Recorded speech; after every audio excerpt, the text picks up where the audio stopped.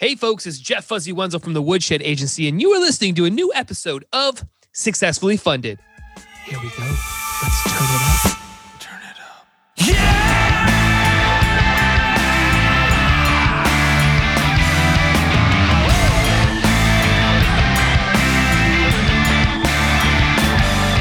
All right, crowdfunders, how's everybody doing out there in the beautiful, wonderful, potentially snowy land of crowdfunding? I know that's what it's like here. It's a little overcast, a little rainy, snow. We were supposed to get like 3 inches, but we're not getting that today. That's what she said. If this is your first time here, I am your host, Jeff Fuzzy Wenzel. I am the host of the podcast here, Successfully Funded. I'm also the CEO of Woodshed Agency. And what do? Well, Woodshed Agency helps project creators launch Kickstarter campaigns and equity crowdfunding campaigns and e-commerce businesses. And we help with startup companies and all kinds of stuff, right? So if you're getting ready to launch something into the world, you would call us and we would help you. But the podcast, Successfully Funded, that's all about talking to project creators while they're in the middle of a campaign so that we can give you guys the most up-to-date information on what you need to be doing to be successfully funded yourself. So with all of that said, that big mouthful here in the beginning and the little bit of jokes, we've got an amazing, amazing episode today. That's right. In fact, I think it's one of our best. We're going to be talking about Man Kitchen Pepper Cannon. That's right. We're going to be talking about pepper. Back-to-back episodes about food. I mean, we started with the stir skillet last week. This week, we're talking about the pepper cannon. That's right. That's right. The Man Kitchen. So this campaign, though, by the way, it's doing very well. It's just under $1 million with a whole bunch of backers, like big, gigantic numbers, right? And my conversation with Cleve was really great. It was just awesome conversation. He's run a couple campaigns before in the past. So we definitely got to really get into the weeds on what you've got to do to be successfully funded, what it's like working with agencies, all that sort of stuff. So again, all that conversation is coming up in just a little bit. So what's going on around here?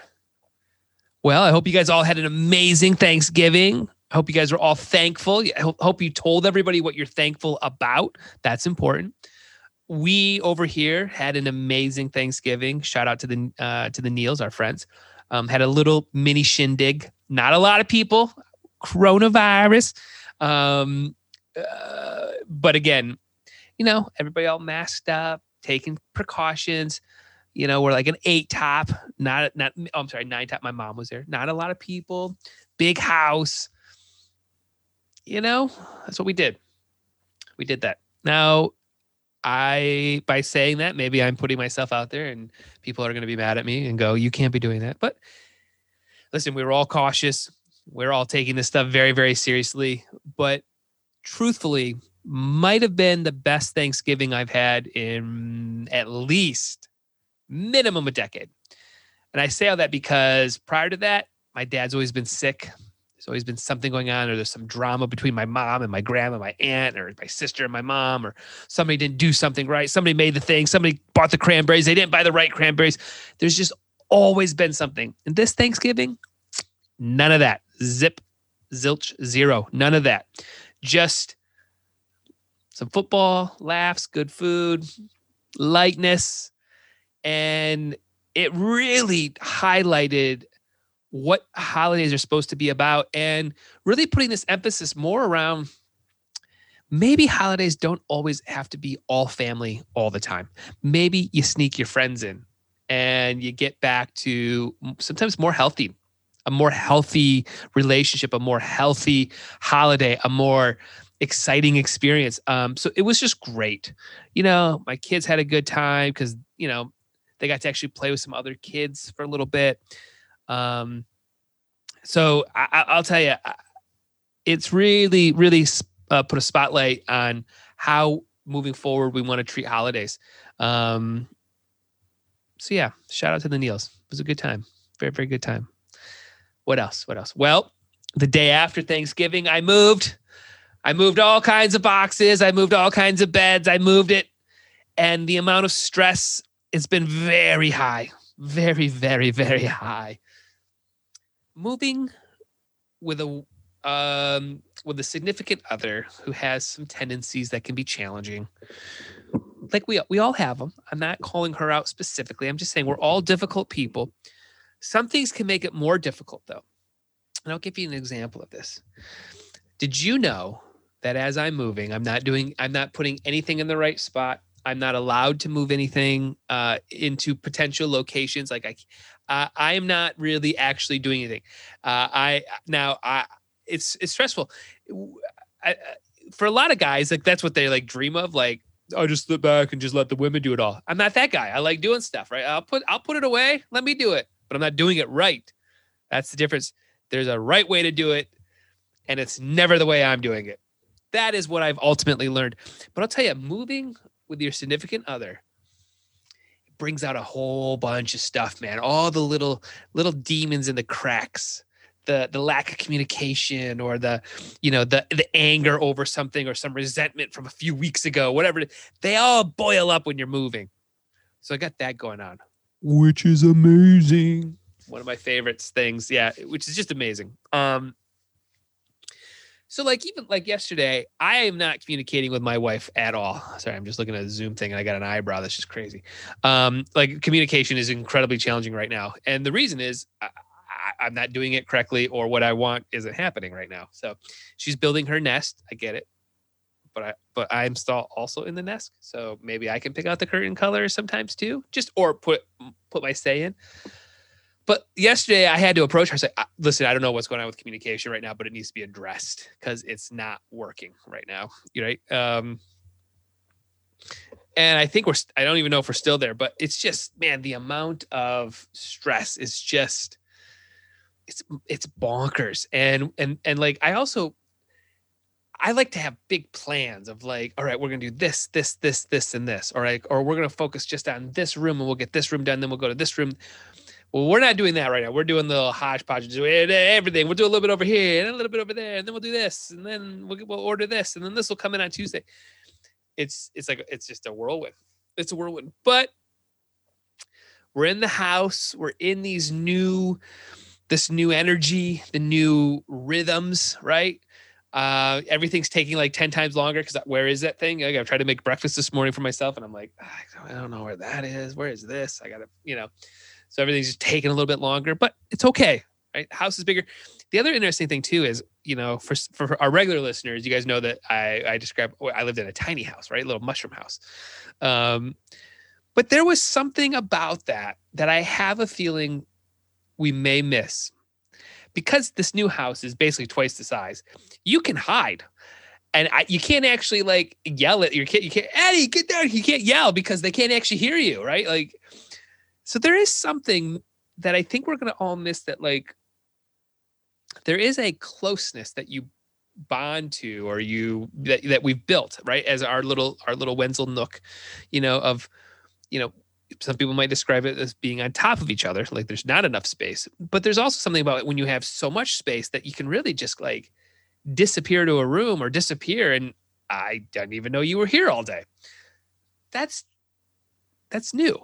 That's a new feeling. That's a new feeling going on in our house right now. Space and what that does for us, and the stretching of our legs. And I don't know if it's all good. I know my wife has said that she really is into that. I don't know. But I'll tell you this, the dust this month is killing me. The dust. I'm allergic to dust. If dust gets kind of stirred up in the air, it affects me. It affects me bad. I was a bubble boy growing up. My room was covered in plastic. My clothes were in plastic. I was a bubble boy. For many years. And because of like that sound, like our house was always like, my mom was just nuts about keeping everything super, super clean. Well, I've also found out that a lot of that is rubbed off on me because I'm stressing over the dirtiness of how we lived in the old house. As you move stuff and you're like, oh my gosh, behind the bed, behind the dresser, like you got to clean that stuff, man. And it's our bad, my bad. I didn't get to it. I didn't think about it. We're so busy. We're doing other stuff. But in this, in the new house with us, doing the floors, and the house was dirty in general. We had to tear up carpeting. Like, I've had a constant allergy nose drip, and it's an allergy nose drip. I'm aware of what it is. Like, this is not, this is just like when I am around dust and it's getting stirred up. This is like how I felt my entire life if that happens. So like, this move has also created an entire month of just like, right. And it's just, again, it's that coronavirus. It's not that. It's, I know it's not, right? Like, this is one of those things where I have felt this before. And sorry, I just heard this really weird. I'm at the office recording this, and there's like this big sound like out the window. I don't know. I had to just look. I had to give it a quick look of like, being broken into? Nope. So like just that alone too. So it's just like, and Aaron and I were talking about this, she's like, you don't like doing a lot of stuff. I'm like, I don't like not breathing, right? Like, from allergies. I don't like that feeling. I will paint. I will do these other things, but like, yeah, I don't usually do sand floors because it makes me not be able to breathe because of my allergies. So we got that going on, but we got to do the floors one more time. We got in the big room. We had a big long room that we got to do. Got to do those floors in. So we're renting the machines tomorrow. It's gonna be a 4-day process, but once that's done, the floors will be good. Then we can get some rugs in and whatnot. Oh gosh, but it's December, and December is usually, I say this, but I don't think it's true. It's a little lighter. I say that, but every year it's always a little bit bigger. But we do take a couple weeks off as an agency. We try not to work as much. So we got that going on. I found out I don't have to work Christmas Eve for the church, which that's huge, because usually that is like a power day where we'll do like 6 to 8 services. It's just like a marathon. Don't have to do that. So that's nice. So thanks, coronavirus. I think I've said coronavirus. That's 4 times. Coronavirus. That's number 5. I'm going to give one more thing I'm pissed off about. Do you know today, this Monday, November 30th, I was on hold with AT&T for over an hour and 40 minutes. I've spent an hour and 40 minutes on this day just trying to get to AT&T to cancel my internet service. And their system, it blows. It definitely, they hung up on me. They kept me on hold one time for 46 minutes. And then the other time I got hung up on, I had to call back in. I had to wait another 22 minutes to get to somebody. I get to somebody and they're like, yeah, we're the billing department. You can't cancel your service here. That's somebody else. Then I call back and, I wait 22 minutes. Then they somehow magically get me to the cancel service. Now all of a sudden it's like, how did you magically get me here? I didn't go through your prompts. Oh man. So now I just got to go drop the modem off at a UPS and tell them my account number and they'll ship it off. Screw this, man. I just needed to cancel my internet. And now granted, here's the other part. I wanted to keep the internet. I wanted to just move the internet to my new house. They couldn't do it. They couldn't figure out how to do it. So I had to go get another service. They set it up in a day.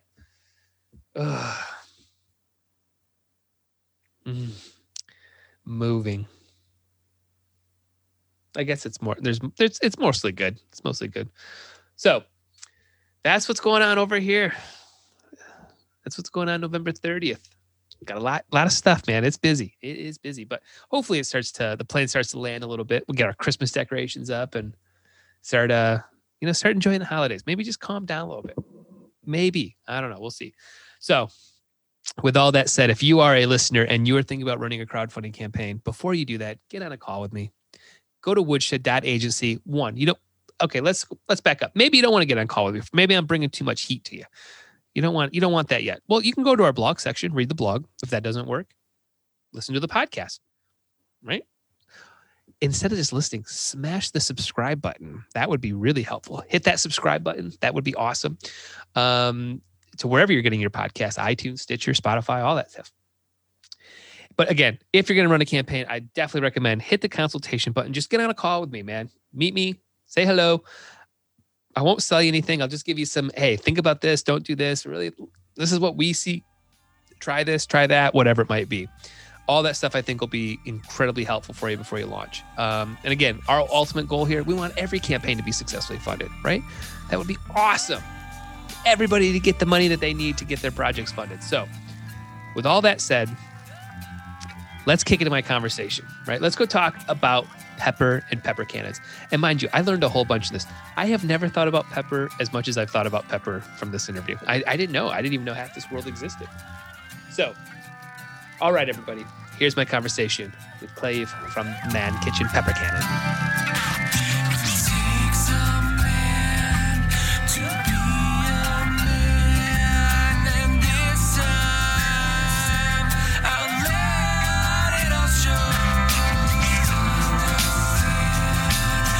All right, the red light's on. It's go time. This is when most people get really nervous. How you feeling over there?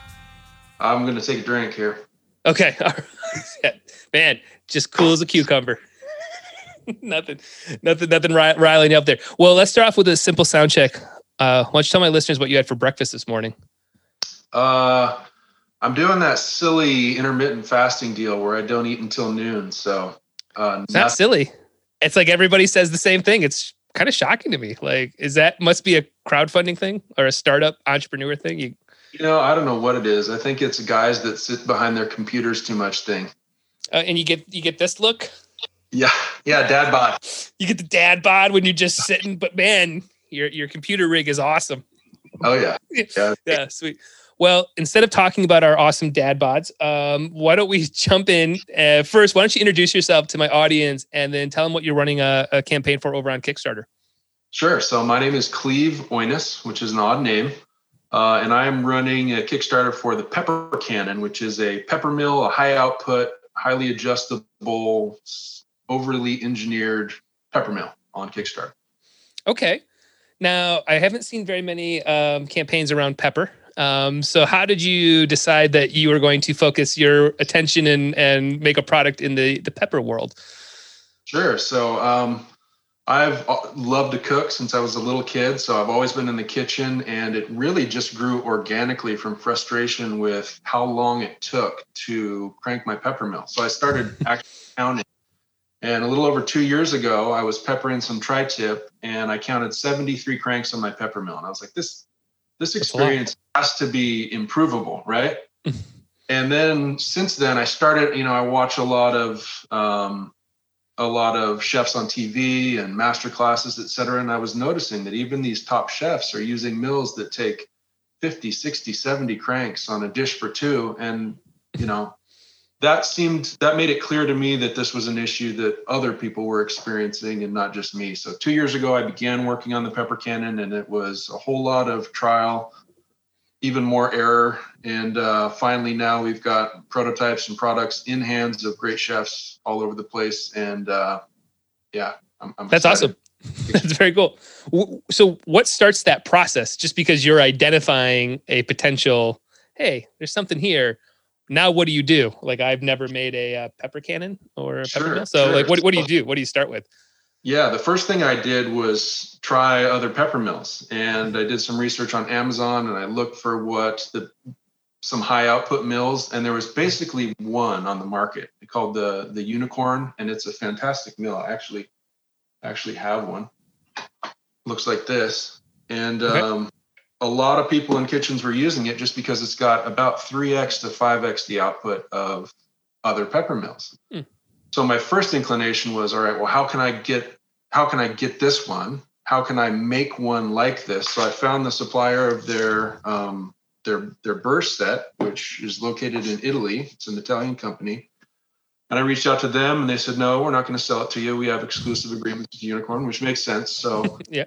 I started the process of trying to find manufacturers of burst sets. And that was kind of a long process in itself. But eventually found a manufacturer that makes them and makes them well. And I've talked with probably more than 20 different manufacturers of burst sets and various different, the manufacturers that grind the body. It was a long process. Okay. And is this something that like you have a background in, you mentioned you like cooking, but like, do you like startup companies and entrepreneurship? Like, is this your background, or is this a side hustle that has turned into being something successful? My background is in design and e-commerce. Okay. So I went to school for design many, many years ago. And then I worked in e-commerce since 2000. I think I built my first e-commerce website in 2001 for a client. Oh, nice. That probably looked really sweet compared to today's standards. So amazing. Yeah. HTML and awesome. I used tables, and frames, and it was a thing of beauty. Yeah. Yeah. Yeah. And then I worked for a company that did e-commerce. I was e-commerce manager for a number of years, e-commerce director. And then when that ended about 4 years ago, I thought, well, how could I combine my interest in design, my interest in cooking, and my background in e-commerce into something that would pay the bills and maybe even make my groceries tax deductible? That's yeah, that's a big one. So I started with a spatula. I started the brand Man Kitchen. That was over 3 years ago, and started with a spatula. And now we do a garlic press and a number of other products. Some of them, I did a Kickstarter last year for a chef's knife. Mm-hmm. And that was successful. It exceeded the funding goal and we got it out on time. And I was already at that point working on the pepper mill. It was just a much longer process than the knife because there were more moving parts. Right. So I guess through that process, what are you working towards to get a prototype? I mean, I would imagine there's a lot of mechanical stuff in the inside, right? Like there's stuff moving that you just don't see, right? So like, how are you building this to go, okay, this would work. This doesn't work. How are you going through that process? A lot of samples back and forth. So I started with basically an exterior sketch and the dimensions of the size of burr set that I wanted, because a lot of output is just a function of the size of the burrs. It's also a function of the sharpness of the burrs. Some people use blunt burrs that are more of a grinder. Some use sharp burrs, which cut more. And there's different benefits and drawbacks to each of those. So it was the exchange of, I think the production prototype is my 11th. Yeah, it's my 11th prototype. So that's why it took 2 years. It was a lot of back and forth. Right. Actually changing manufacturers when there were problems that we just couldn't go over. I say 2 years, but there was some solid months in there where it was just like, okay, I don't know what I'm going to do next. And you're waiting to hear back from a manufacturer. Can we solve this? Can we solve this problem? Is there a workaround? It's not solid 40 hours a week working on the pepper can. There's a lot of hurry up and wait to hear back from your engineering team or your designers, et cetera, et cetera. How are you as the founder and creator staying positive through all of this? Feels like there can be some ups and downs in that rodeo there. Well, I'd be lying if I said I did stay positive throughout it. There were some times, and it was like, is this going to happen? Are we going to be able to? We had an issue with the lid that took forever. We had a prototype that worked great for grinding, but if you picked it up by the lid, the bottom would fall off and all the pepper would go everywhere. Yeah, not a good feature. I don't think that's what you don't. Not so much a feature as a bug. Yeah, right. It was super easy to open, I guess would be the positive spin on it. But you can't have a pepper mill that falls apart when you hold it by the lid. No, so you can't. That was a long time. And we went through 6 prototypes trying to figure out just the lid issue. So there were times in there where it was just like, hopefully they get back to me with a solution, and I would send my ideas, which were, 95% bad, but you only need one to work, right? And finally we got one that worked. And, and I was working on other things. There's an almost unlimited number of problems to solve in the kitchen space. And so I was working on other products that were less frustrating at the times when the pepper cannon frustration peaked. Right. And in this world, is there a reason the cut of the pepper is better or worse for certain types of food? Is there like a whole, world of that? Like, hey, you want it this fine, you want it this thick, because I'm having a steak or whatever it might be. Is there that world? I don't really know. Oh, absolutely. Yeah, it makes a huge difference. So if you're doing like stocks or roast beef, you want large chunks of pepper. And if you're doing something like, finishing a sauce where you can't have any graininess at all, you want a super, super fine grind. So most pepper mills grind from like 12 So mesh sizes are how many holes in the mesh per inch. So a 12 mesh is 12 holes in an inch of screen, essentially. Okay. And most pepper mills go down to a 12 mesh, which means that's as coarse as it gets, and up to maybe a 30 mesh. Whereas if you're doing sauces, you want to get to like a 50 plus mesh. And if you're doing stocks and roast beef, you want to get to like cracked and quarter cracked pepper. And most of the mills on the market, it's not just a speed thing. It's having one device where you can get the full spectrum of ground pepper. You can get cracked, and you can get, we were getting 70 plus mesh pepper out of the pepper cannon. This guy right here, which it's not available on other mills. Right. Wow. That's crazy. Now, in your mind, are you putting together a customer persona as you're in the design process of saying that conversation we just had? Is that a conversation for Gordon Ramsay, or is that a conversation for Jeff Wenzel, who's just making a steak on a Friday night, right? Like, are you making a product with something in your mind to say, we're going after this guy or this woman? Yeah. Well, for me, it's way easier because I've spent so much time in the kitchen. You know, I cook 7 days a week at home, and I worked in restaurants before that. So my persona is simple for me. It's me. The issues that I come up with in the kitchen, as you know, we're all so connected now that if you make something to appeal to everyone, you kind of can miss your niche. Yeah. And there's so many more people that cook at home, guys that cook at home. So things with larger handles, things that may be, the chef's knife that I did was specifically issues that I had with existing chef's knife, most of which are built for people with, the average consumer, the average hand. Right.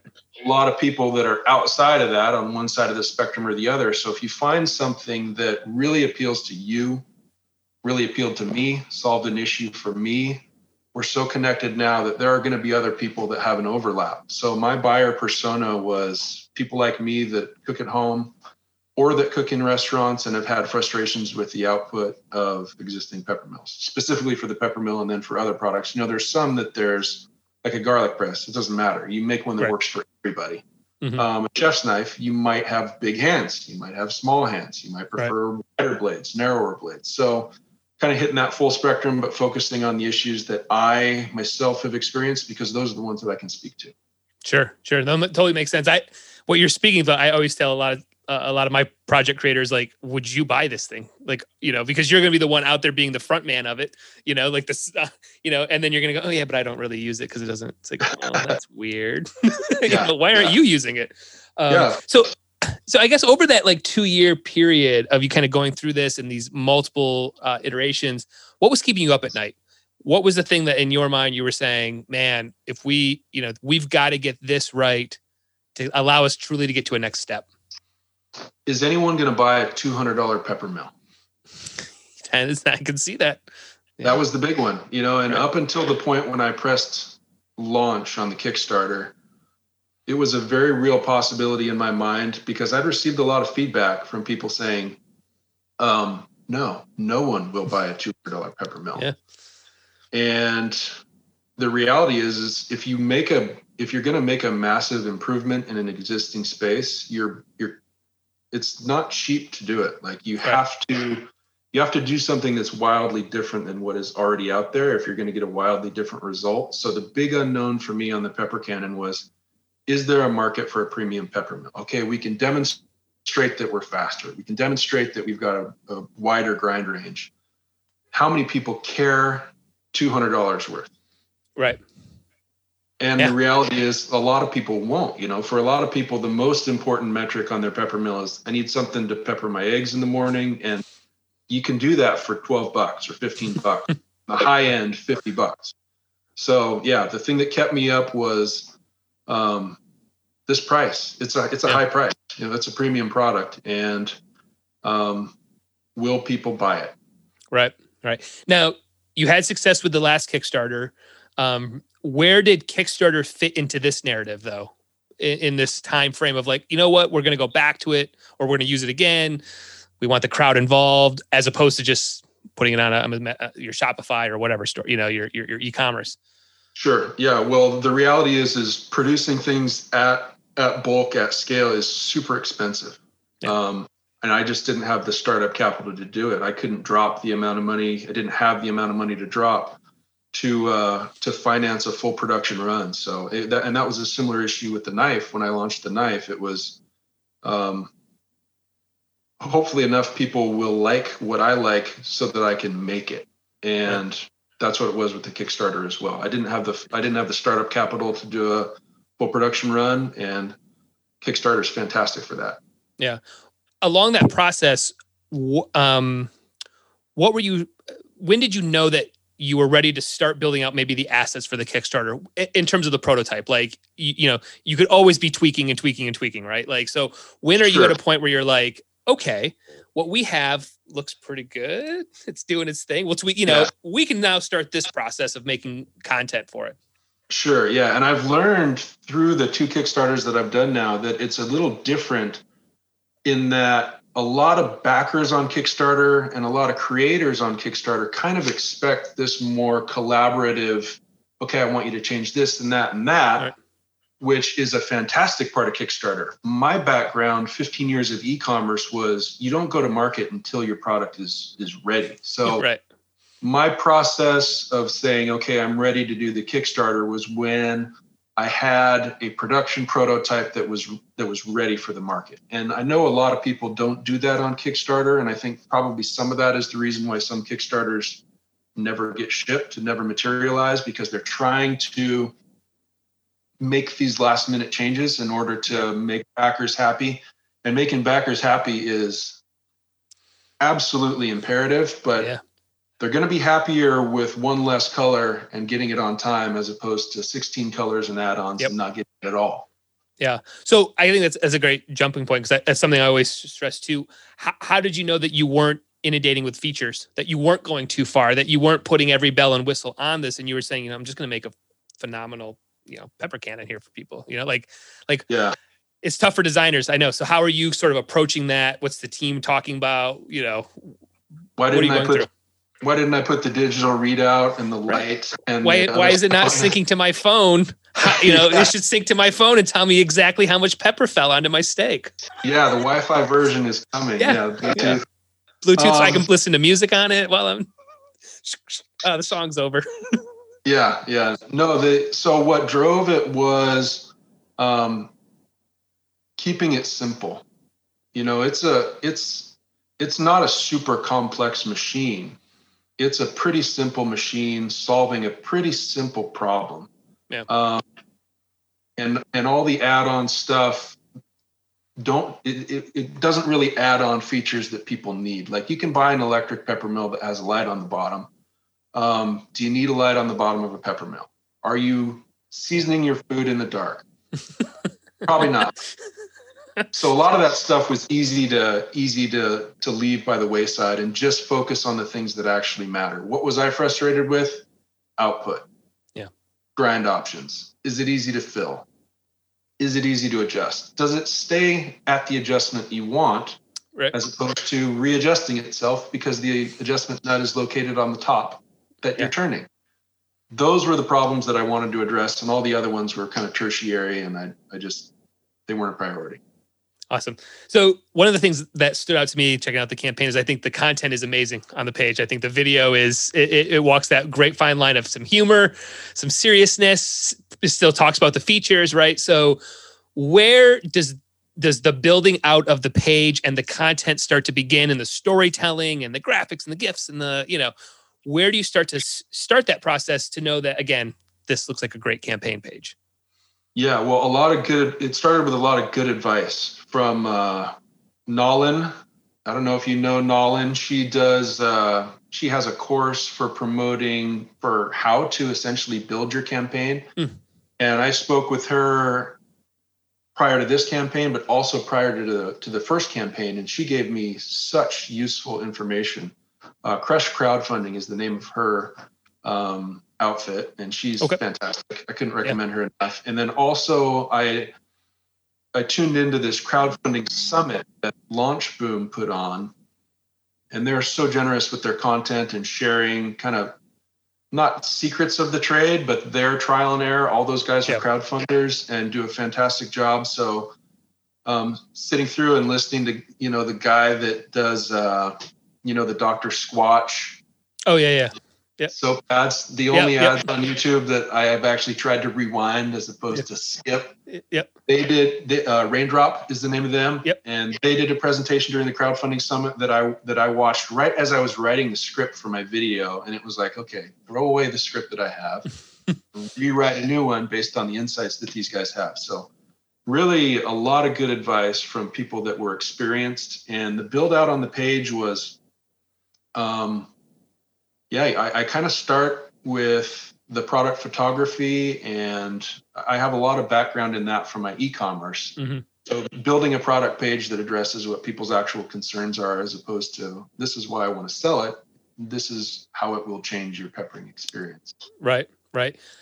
And in this process, when do you know that you're ready to launch? Were you looking for a metric like an amount of emails, Facebook group, comments? What were you looking for to say, hit the green button, we're ready? Well, I knew that I needed to get it launched. I wanted to do it in September was my original launch date. And then like everything else that you try and do, it takes longer than you anticipate. So I had the page kind of built out, and I was waiting on the 11th prototype so that I could finalize the product photography. Because even some of the ones in the video are of earlier prototypes where, I've got one that's in the video, prototype 9 or so, where the grind adjuster, when you put it all the way to coarse, I don't know if you can see that, It was protruding below the bottom of the pepper cannon. So you try and set it down and it would wobble, which is a problem, right? Yeah. But it's in the video, and you can see as I'm cranking it, that thing is protruding. And it was like, I just have to get out there. And yes, we've solved that problem, but you'll see it in the video. Right. And then the video itself took longer than anticipated. If you watched my video for the chef knife last year, it's horrible quality. It's filmed on a smartphone. The audio is dismal. So I reached out to a friend of mine named Terry Nelson, who I went to school with years and years and years ago. He owns a video production company in Toronto called Entertainment, INNER-tainment.ca. And he's a video guy. So I was, even on my first campaign, I was asking him advice. He was like, well, yeah, he's very diplomatic. He's Canadian. He wasn't going to say it's garbage. He said, you could make some changes on the audio. Here's what you should do. Mic, get some lights, do this, that, and the other. So I did that. And then I said, I'm not a great editor or videographer or any of that. Can I take these clips under your direction and send them to you, and you edit them into something that it looks much better than what I could do on myself? So I give a lot of credit for the video, all the credit for the quality on the video, because you can look A and B what I'm capable of, and then what they could do. There's a big difference. So yeah, Terry at Entertainment, I sent them clips that 99% of were not useful, but he dug through all that and put it together and added on stuff and sound and everything else. He actually has a cameo in the video where he's our celebrity endorsement. So yeah, super cool guy. If you guys are, if anyone's making a Kickstarter video and can self-film but needs someone to put the polish on it and audio and that, I couldn't recommend them enough. Yeah, that's awesome. So we haven't actually talked about the specifics of the Kickstarter yet, but as of that we're talking right now, you have about 13 days to go. You had a $10,000 goal, and you're currently sitting at almost 730,000, 4,500 backers. So a very successful campaign. Congrats on that. What has been the thing that has stood out in this campaign that maybe you just did not expect whatsoever? Is there a country that's popped up, or, it's just something that you were like, man, we did not expect that? So right before I launched, maybe 10 days to a week before I launched, I sent out a pepper cannon. I sent out a number of them, but one of them I sent to J. Kenji Lopez Alt, who is a guy that is someone that I've learned a lot from just from watching his content. A super intelligent, amazing chef. And I just sent one to his restaurant on a flyer, like, you know what? hopefully he will get this. I know as a cook that as soon as I pick it up and started using it, I was like, hey, this is cool. Maybe he'll get, maybe if I send it to his restaurant, he will try it out and like it. And he did. He actually posted about it on Instagram. That's cool. To his many followers. And I already had a landing page up to kind of capture if people came, some emails, but without his influence and his generosity in sharing the Pepper Cannon, my pre-launch list would have been a fifth of what it ended up being. So super targeted traffic right before the launch time.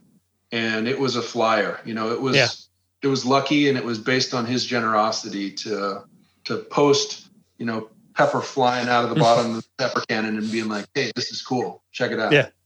That's sweet. That's really cool. Yeah. It's amazing whenever I'm working with clients too. And I'm like, there are going to be things that are not in a contract or things we can't explain, but you got to try them. You throw some stuff against the wall and 9 doesn't stick, but the one that sticks is like the most important. So who cares? But it's tough for people to kind of accept that that's a reality of crowdfunding. It just truly is. So the list of knowns is much shorter than the list of unknowns. Yeah. 100%. Yeah. The amount of like stuff that happens, even the amount of just communication. Like I was looking on your campaign too. I mean, you've got a lot of comments, you've got people, and that's that crowdfunding world too, of like, they want to communicate about this stuff. They are really engaged with it. Are you seeing that sort of engagement with your, with this crowd of people right now? For sure. Yeah. And what I did before the campaign, which I would recommend to anyone who's getting ready to launch one, is if you have a previous campaign, I sent an email and I had some prototypes. So I said, all right, I'm going to give away a prototype to enter the contest. Tell me what questions you have about the Pepper Cannon. Yeah, that's good. And so a number of people replied and they had questions that I had not thought of. And so I built out my FAQ based on their feedback. And that really does a lot to head off questions, because there will be, 4,000 people that all have the same question. If they're asking it in your comment section, you can head that off by having it in your frequently asked questions. Right. So it was super valuable to have that feedback. And, but yeah, there's lots of engagement. There's a lot of people that have questions, and I'm happy to answer them. That's cool. What have you been doing in the middle of the campaign to just keep that energy going? And we jokingly off mics talked about that trough of despair for a split second, but like it exists in campaigns, right? It always slows down a little bit in the middle. So what have you been doing to just make sure that, hey, you're keeping energy up, keeping traffic going, all that sort of stuff? Sure. Well, I've got a fantastic company called Jellup. If you've heard of them, they run our Facebook ads, and they are accounting for the bulk of the sales in this middle of the campaign. That's because cool.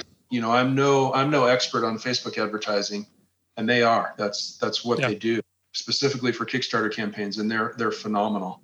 Ido and Gil and their whole team there are. Yeah, I wouldn't be able to replicate what they can do, given the rest of my life to try and figure out how they do what they do. So they're really helping through the beginning, middle, and I'm sure at the end of the campaign as well. And then I've got a list of journalists that I compiled from the last campaign, and then adding a little bit to each day, that are keeping me sharp by ignoring completely all the emails that I send to them. So I'm doing that, but it's not, I could probably use some help in that area as well. Yeah. Well, press is tough. We, as an agency, I'll just let you know, we stopped even worrying about it because we would spend all this time writing emails that nobody reads. And yeah. Or if they do read them, you don't know, and they might cover it, but they probably won't. Yeah. And so I've been doing that, and there have been a couple that have gotten back to me. It was featured on Gizmodo and Cool Material just today. So there have been some positives, but yeah, it's I think it must just be a numbers game. Like you have to. Yeah, it is. I mean, that so much. Yeah, and everybody's reaching out to them, right? Like it's not just you. Everybody's reaching out to them for multiple campaigns. And then at some point too, I mean, just the Kickstarter world has lost it's not really that amazing of a story anymore. Like it used to be in the press world of like, oh my gosh, they hit 100,000 or they hit their goal. Now they realize that everybody puts low goals and we funded in 15 minutes. Well, your goal was 10 grand, It used to be in the bag. In the old days, that was great, but yeah. Yeah, that and some of the shine has come off from, these giant campaigns that end up not shipping right. product, where you don't want to be the journalist that sends your massive audience to a Kickstarter and then they're like, hey, thanks for sending it to me. I've been waiting 4 years and I never got my thing. Got my thing. Yeah. Yeah. I agree. It's a huge part of it. So, what's happening then? The campaign ends in 13 days, a couple more weeks for money to get in the accounts. What happens to start getting this product out to backers? Well, so we've already placed our deposit and we're in production right now. So you put a date for when you're going to ship it out that you've got a built-in cushion, because stuff always happens in the manufacturing process where, we'll get it to you by now, or we'll get it to you by this date, but it's not going to be that date. It's going to be a later date. So we started early on production, and our hope is that we can hit or exceed the stated ship date for those items. But we're already in production. I did not expect at all the response that I got to the pepper can. I thought maybe a fifth of where we're at, maybe a tenth of where we're at would be awesome. So when it just took off, it hit the 10,000 goal, which was the absolute minimum amount that if I get that amount, then I can scrape together enough money to do a tiny production run and actually fulfill the rewards. Right. Bare minimum. And it hit that. I pressed the launch button, and in, I think it was 10 minutes and 37 seconds, goal was reached, and it kept going. Obviously, it's still going. So I had to revisit with my manufacturing partners. Hey, we're going to need more of these. When can we get them? How fast can we produce them without compromising on quality? So we've actually split it into, because I don't think it's fair to, if a project gets super successful, the odds of the first backers getting their items decline. Yeah. So what I did, kind of against advice from some, was to split it into different tiers, saying, okay, the first production run, if we're going to get that out, that's our priority. We're going to add a second one with a later date, knowing that it's going to decrease our conversion rate, because people, when they come and they see, oh, well, these people are going to get it before me, right? It's less likely, right? And waiting longer is worse than waiting shorter amount of time. Yep. So, but I thought that was only fair for the initial backers and other backers to know, hey, we don't have unlimited capacity to produce these things. The more we make, the longer it's going to take. Later backers will get their rewards later than sooner backers, but that's just the reality. If I were to play pretend and say, oh yeah, if 10 million people buy this thing, we'll still be able to get it to you in the same amount of time. It's just not the reality. So. Right. Now, do you have sort of a gauge or a switch in your head that says, actually, this campaign is too big? I know 10 million is a big number, but like, is there a scenario of like, big. That would be way too big. Way too big. But like, even with that, is there like, man, you know what? Actually, like 7,500 backers, we're just not set up to even shipping and handling and packaging and just the amount of work, right? Like maybe it's the team. Like, hey, it's only the 4 of us. Like, who the hell's doing this? Yeah. Is there a point of too big, basically? Absolutely. There's a point of too big, but that's what I call, and already we've had it, high quality problems, right? Yeah, it's a great problem to have. It's a great problem to have. So we'll do whatever we can to figure out. And I don't think we're going to, it's possible, but the way that we have it sorted now is, yes, we can keep adding, not an infinite, but a tiered approach to additional backers coming in, that there's going to be an area where those returns collide, where fewer and fewer people will buy it because no one's going to wait X amount of time to get it. Right. And just be transparent about what that is. So if we got picked up by, major news networks across the world and it started selling crazy amounts of units, well, we'd address the problem by delaying the ship dates as far as we had to delay them. And then on the other end, working to increase production with additional production partners, et cetera, to try and meet that demand. But already we've obviously had to increase the production. So I hope we have those kind of problems continuing. Yeah. Everybody does. So what is what does the next year then look like for specifically just this product? In terms of, all right, you're starting to ship them, they're going out. What then happens with this product? Does it just go into your product line? Does it go to Shopify, Amazon? Like, what happens in your world?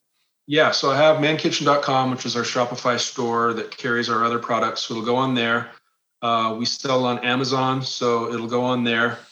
And those will be the two main places where the pepper cannon will be available. And then the hope is to add on additional complementary products. I would love to be able to source high quality peppers from all over the world, because there's huge differences in flavor profile, heat, intensity, aroma between these different varieties of pepper. It used to be all pepper came from India. Well, now there's Pampa pepper in Cambodia, and there's pepper from Vietnam. There's some people growing pepper in Hawaii, believe it or not. There's lots of different varieties of peppers. And what I'd love to do is have a single source Man Kitchen where people can order kind of quick refills for their pepper can and try different varieties of pepper. Because a lot of people just think, oh, it's black pepper, right?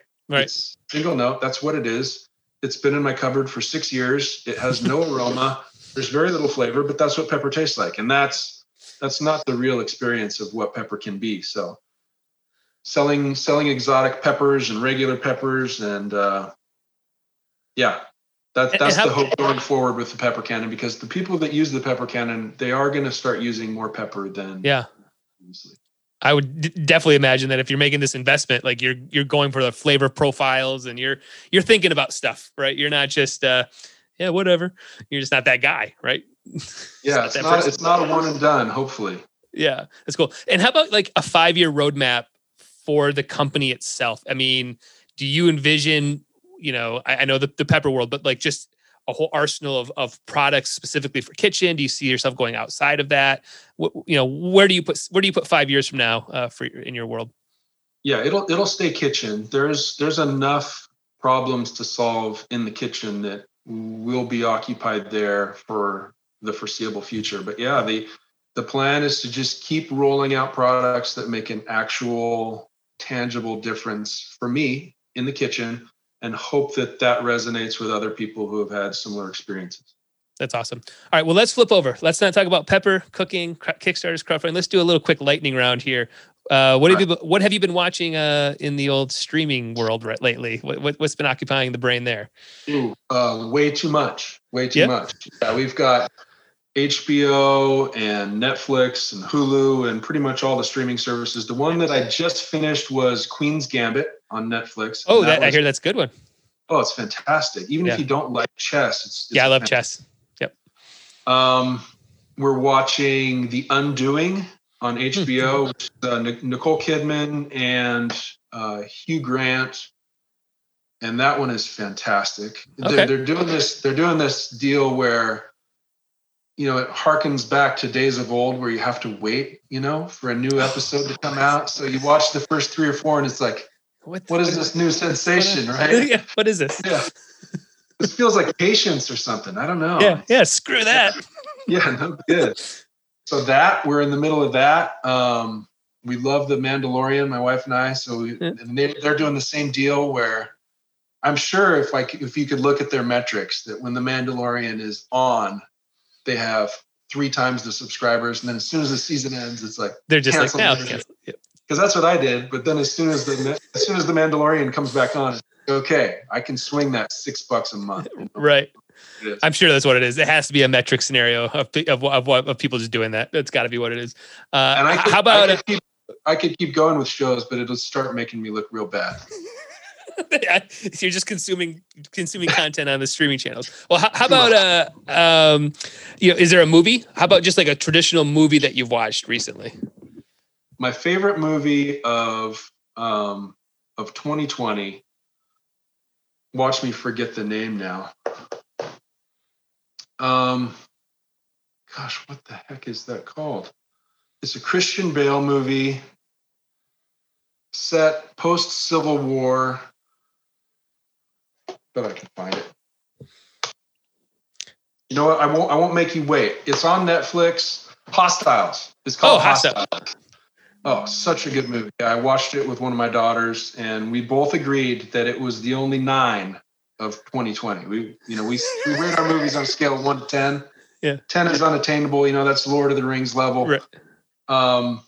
But yeah, Hostiles was a solid 9, and that was our best movie of 2020. Okay, I'll have to put that one in the queue because I like Christian Bale. That's a solid actor.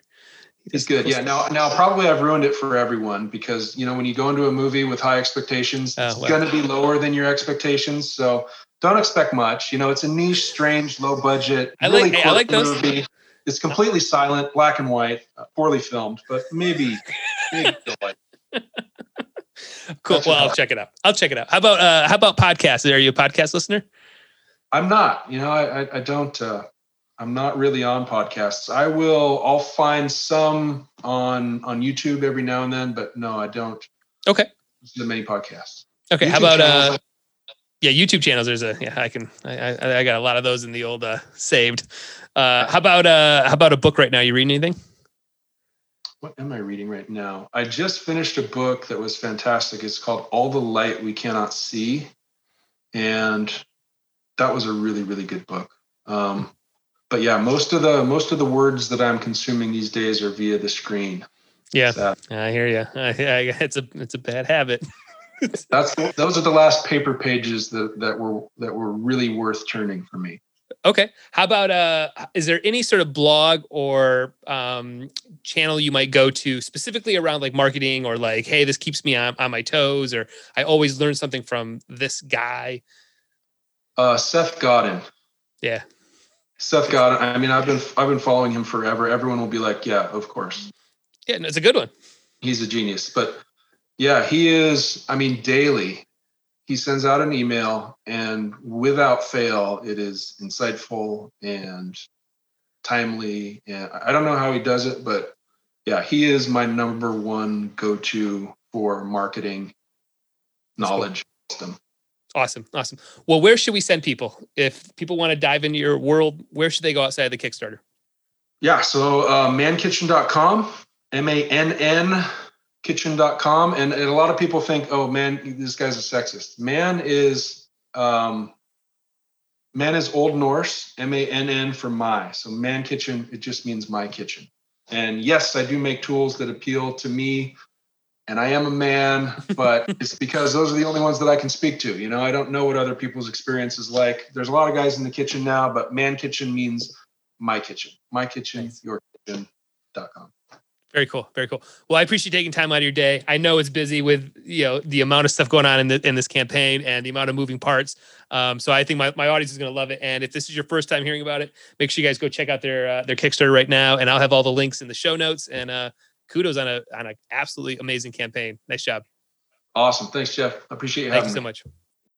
All right. How about that conversation? I told you guys it was awesome. So if you guys are in the market for a $200 pepper cannon, you got to go do it. Go over to Kickstarter now. They've only got a few days to go, but again, they're just under $1 million. So lots and lots and lots of stuff there, man. So everybody else, hope you guys are doing well. Hope you guys are enjoying the Sugar People music that we're playing here at the end of these. Remember, this is the old band. So Brandon, shout out to Brandon, my editor. He picks the songs and throws them in at the end. But again, make sure you guys reach out. Go to Woodshed.agency. We've got tons of information there for you, and reach out. I'd love to hear what you're working on and connect with you. So, all right, everybody, keep it real.